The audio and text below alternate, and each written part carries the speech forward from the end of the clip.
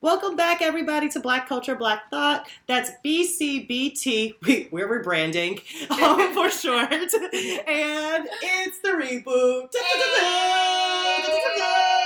I don't know what that was. For a minute, but we back with the jump on. Thank you, Franny. So anyways, like Franny so beautifully said, I left you guys completely hanging in November, but you know, life happened and life goes on. But really, I had a death in the family, and I used that time to just kind of take a break and rethink about this podcast, and wanted to just like stop and take a moment to just rebrand it how I envisioned it to begin with. So one of the first changes that we're going to be making with this relaunch, and we're relaunching in 2020, the beginning of 2020, is that I never wanted to do this podcast by myself. I really wanted to do this with people of like mind, of like passion, and just a love and respect for Black life and Black studies and Black history, to really build up a brand around Black studies and Black culture and Black thought, everyday thought. So I got two bomb-ass people. They've already been on the show. I recruited them in for co-host positions, and I'm so happy, and I am so lucky for them to be on the team. It's Francesca Clifton, who is I don't know what that sound was, but that was a sound. Noise. It was a noise. So, Francesca Clifton, you were on an episode when we were talking about Amber Geiger. Yes. And then also we got Jody Johnson. You get the noise too, okay? Who was on the episode? Yeah. Oh, I wasn't ready for that. Okay. Who was also on the episode about Shaun King, DeRay McKeeson, and the erasure of Black women.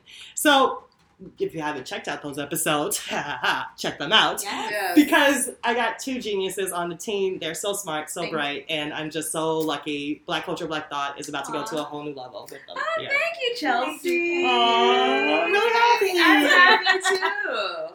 So yeah, I don't think we actually planned out what we're going to say about here, like in this particular moment. But why did you guys come on to Black Culture, Black Thought? I mean, the project itself is amazing. I love the. Oh, thank you.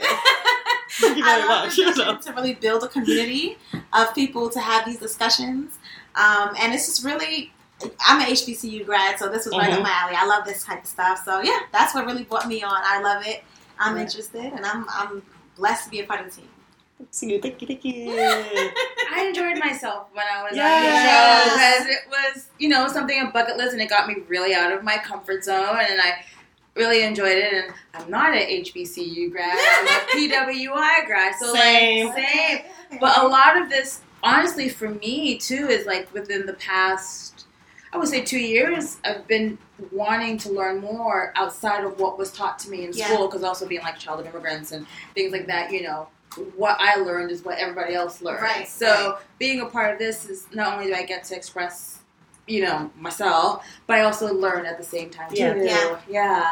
Because I love Chelsea. Aww. And I love you too, Franny. So what can you expect on this show? First, expect a lot of love. Yes. A lot of love being passed from our co-hosts to you guys, to our guests. We will be having guests. And I think that's really what this podcast needs to be rooted in, is love for each other, love for our listeners, and love for Black studies and Black history. And ourselves. Yes. And we're going to do a lot of affirmations, and we don't talk down on ourselves here. We're just really a positive space. Absolutely. And so the space is going to be rooted in a lot of positivity. We will be, of course, tackling your everyday Black culture moments to see how it relates and connects to Black history, theory, and thought. So that's really what this podcast is rooted in. We're going to do this. Sometimes it's going to sound serious. Sometimes it's going to sound like we're joking about shit, because what? We use humor here. Yeah. We depend on humor a lot. But at the heart of it, it's just us showing love to these different topics. Some of it's going to be some foolishness. I'm trying to think of the most recent foolish thing that happened lately. Do you guys have any examples of this? I think today I was reading on Jezebel. Yeah, today. It's every day. September 9th. Not September 9th. I'm sorry. December 9th. People were upset that Lizzo wore a dress with their ass out, and there now is questions about either is America too prudish, is it fat phobia, and why is it that they're coming down hard on her? But also the conversation that happened too was just kind of saying about her being like, why is it a bit more acceptable for her to kind of get away with it because she's a fat black woman? Because if it was a fat white woman, would it still be taken the same? And why is she like?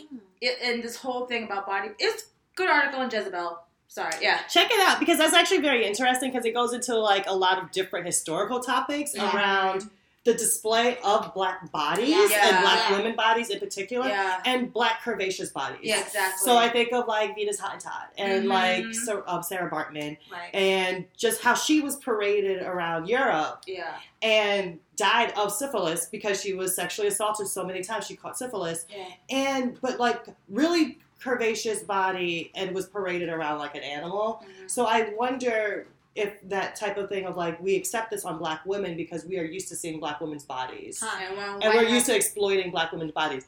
But what we're not used to is having black women feel empowered by their bodies. Yeah, because when white women do it is body positivity. Yeah, exactly. So and that's also kind of goes to this whole conversation that I had in one of my college classes where it was around like the teacher was trying to do a whole lesson on sexual, like feminine sexual power within media, but only focus on like black women. And I'm like, why do we need to, like, why is black women's autonomy with their sexuality the ones that needs to be questioned about whether or not they have the autonomy to explore and showcase their sexuality in their body. That's a whole episode. So you see? That's a taste. That's a taste of what's going to happen because we want to keep this recording under 10 minutes and that will then become like a whole full episode. But this is what you're going to be getting on Black History. Black History, that's not the name of the show. Oh my goodness. Black Culture, Black Thought, BCBT. And so we will be starting up in the beginning of 2020. So check our Facebook page. It's at Black Culture Black Thought. Our Instagram page, Black Culture _Black Thought. Yeah. And you will be kept up to date a lot better than what you have been being kept up to date. Okay. Chelsea. Don't. That's my whole thing. Positivity. To be positive. Yes. Just say, check the Facebook, check the Instagram for like updates as to when we're actually going to launch in 2020. Yes. It's a new year. A new year. It's a new decade. Yes. A new decade. It's a new beginning. A new beginning and a new. Forget about you guys at all. We just been in the kitchen brewing some really great stuff up. So We got y'all. So we will see you in the new year with a new BCBT. That's Black Culture, Black Thought. Yes. Peace, y'all. Deuces.